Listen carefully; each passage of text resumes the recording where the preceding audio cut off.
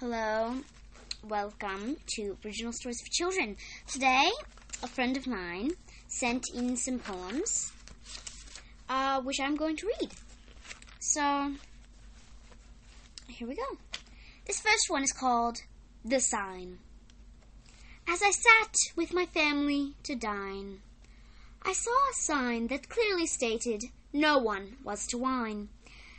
And I did the opposite, as most kids do, when they're told of something that they ought not to. This one is called New Moon Sorrows. I often dreamt of sleeping, like others do. I did, my light went out, and the fair ship of my owner's lady crashed and broke in two. This one is called Roy G. Biv. Who says that red, orange, yellow, green, blue, indigo, and violet are the rainbow? Is there suddenly no brown where we live? Is this all a lie from Roy G. Biv? Is mauve not real? Is turquoise met with so little zeal that people said it didn't count? Is a color rebellion going to mount? Is there not red-orange where we live? Is this all a lie from Roy G. Biv?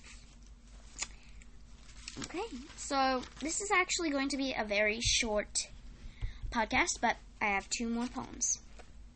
Sleep, silently stealing into your home, leading you to a land where you roam, ebbing away your consciousness, entirely making you think you're far from home. Pop, not an inch from your bed did you roam. Okay, there's one last poem. It's quite long. Clouds, fluffy, floaty, thin and fat, get too full, then plop, plop, splat. All shapes and sizes, all colors too, no matter how small they look, because of how high it rises, they're always bigger than you.